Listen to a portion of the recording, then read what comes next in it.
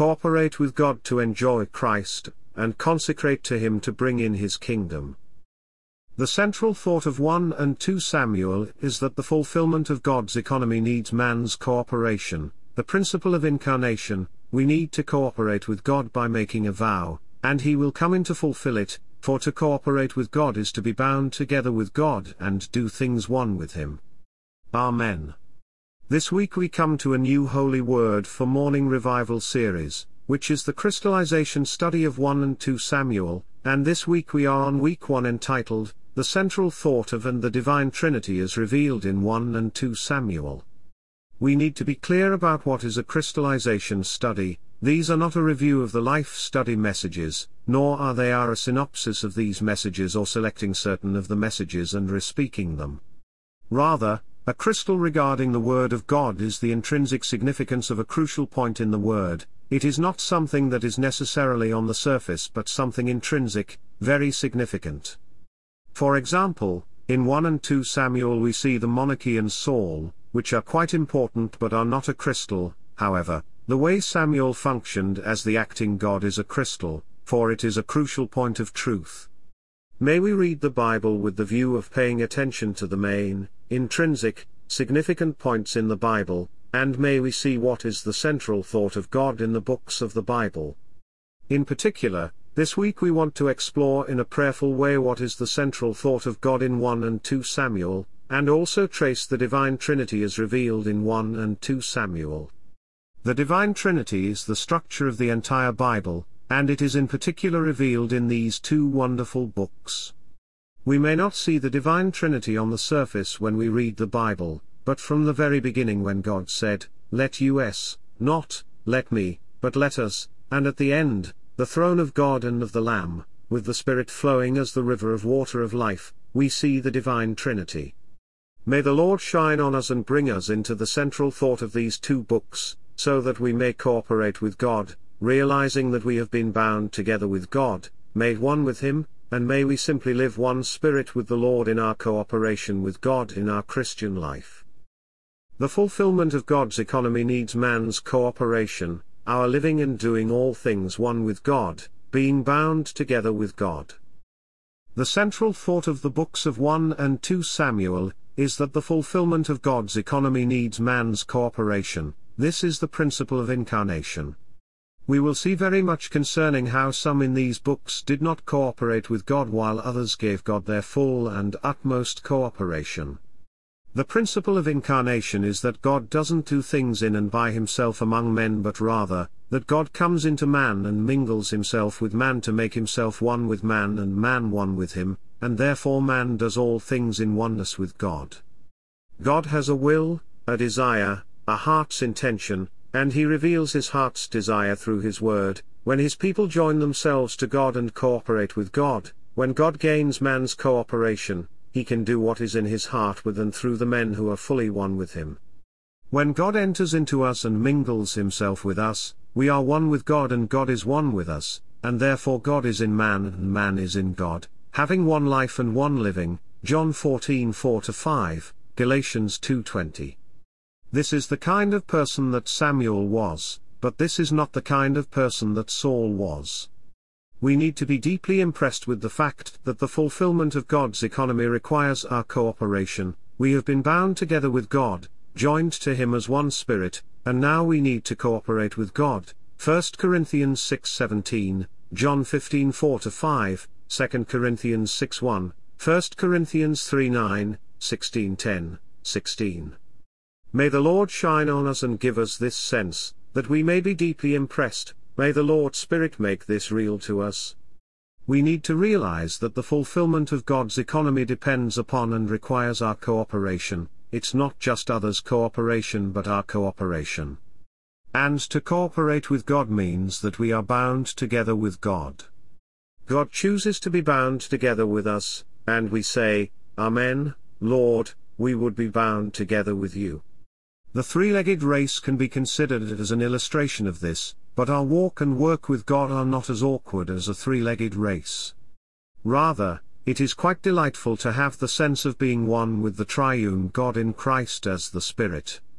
He is moving in us and we are moving in Him. He is living in us and we are living in him. He is speaking in us and we are speaking in him. To cooperate with God is to be bound together with God. We are joined to him as one spirit, and we are inseparable. This has to become our realization day by day. The Lord is bringing us gradually to the point that being one spirit with the Lord is normal in our daily living. And when we are drawn out of this organic union, when we do things and are not one with him, we will have a sense from the Spirit calling us back into the cooperation with God. In 1 and 2 Samuel, the cooperation with God is illustrated by the history of Samuel's mother, Hannah, of Samuel, and of David, in the positive sense, and by the history of Eli and Saul, in a negative sense. These books began with a woman, Hannah, and her son, Samuel, who both cooperated with God. There were judges, there were priests, but it was a woman, Hannah, and her son, Samuel, who cooperated with God in a full way. When the Lord has a great need and is ready to take a significant step in his move, he needs the sisters to be the channel, and he needs to raise up many Samuels who cooperate with God by being bound together with God and doing all things in oneness with God. May we be those who learn from the negative examples and are perfected by the positive patterns, and may we see what is God's need, what he is doing today, and how can we cooperate with God for the fulfillment of his economy today. Lord Jesus, we want to cooperate with you for the fulfillment of your economy today. Thank you for making us one spirit with you. Thank you for coming into us to live in us and even be bound together with us. Keep us living in the mingled spirit today. Keep us enjoying you, eating you, and living because of you. We don't want to do anything apart or outside of the organic union with you. Amen. Lord, may we realize that the fulfillment of God's economy requires our cooperation, and may we be those who cooperate with you in this age today. May we be those who are one with you to the extent that you can do whatever you want to do in us and with us for the fulfillment of your economy.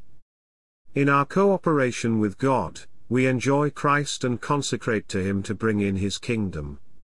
The types in 1 and 2 Samuel show us how the New Testament believers can and should enjoy Christ as their God-allotted portion for the establishing of God's kingdom, which is the Church, Colossians 1:12, Matt. 16:18-19, Romans 14:17. The goal of our learning to labor on Christ as the good land is that we cooperate with God to enjoy Christ, consecrate to him, and reign with Christ to bring in the kingdom of God. What is God trying to accomplish today? What does want to bring in among us and then on the whole earth? It is the establishing of God's kingdom. Samuel was used for a dispensational change to bring in the God-chosen king and to establish the kingdom of God. This is the goal. God must have his kingdom on earth. What God is looking for is to bring in his kingdom on earth where he can express himself in glory and accomplish his will. And the practicality of the kingdom is the church life today. In 1 and 2 Samuel, the good land enjoyed by those who cooperated with God became the kingdom of God. To what extent the enjoyment of Christ that we have has become the kingdom of God. The more we cooperate with God to enjoy Christ by laboring on the good land, the more we consecrate ourselves to him, and the more we bring in the kingdom of God. What a blessing it is to participate in the bringing in of the kingdom of God. In our cooperation with God we need to enjoy Christ, to such an extent that our enjoyment of Christ becomes the kingdom of God, in which we reign in life with Christ, Romans 5:17, 14:17. We need to enjoy Christ for this, for the kingdom of God to be brought in.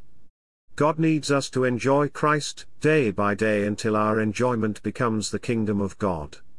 Then, we will reign in life with Christ, we will receive the abundance of grace and of the gift of righteousness, and we will reign in life with Christ. The result of our enjoyment of Christ's grace and of reigning in life is that we live the church life as the reality of the kingdom of God today. Here we enjoy righteousness, peace, and joy in the Holy Spirit. Amen. In 1 Samuel we see Hannah's cooperation with God. At that time, the old priesthood had become stale and waning, and God wanted to have another beginning. He was operating behind the scenes to initiate things on one hand, he shut up Hannah's womb and, on the other hand, he even prepared a provoker, 1 Samuel 1:5-7, to cause Hannah to be desperate. So Hannah became very desperate, and she was forced to pray that God would give her a son. However, her prayer was not just for a child but rather, she vowed that, if he gave her a male child, she would lend him to God for his use all the days of his life. v. 11. This prayer was initiated not by Hannah but by God, yet it was uttered by Hannah, who cooperated with God. She was willing to cooperate with God, and God answered her prayer, opened her womb, and she had Samuel. v. 20. She then offered her son to God, placing him in the custody of Eli, as she vowed to God. This is the kind of persons that God needs today, those who work and live in cooperation with God. God may even work in our environment to cause us to be desperate and utter a prayer of consecration to Him, and He will act upon this consecration to cause us to be one with Him and be useful to Him for His purpose. Hudson Taylor, for example, one day prayed to consecrate himself to God, telling God he was willing to give his life and everything for the people of China. God was able, therefore, to use him to the uttermost, and many were saved through his working in oneness with God. Similarly, Brother Lee was caught by the Lord and consecrated to Him, while he was still young, to simply serve God and bring the Bible from place to place, and to preach Christ. Therefore, God had a way to use him to the uttermost. Today the whole world is open to the Lord, to the high gospel, and to the Lord's recovery. There is a need for many like Hannah who would make a vow to God, as a result of His working in us and in our environment. We need to simply tell the Lord that we are His and that we lend ourselves to Him for His purpose.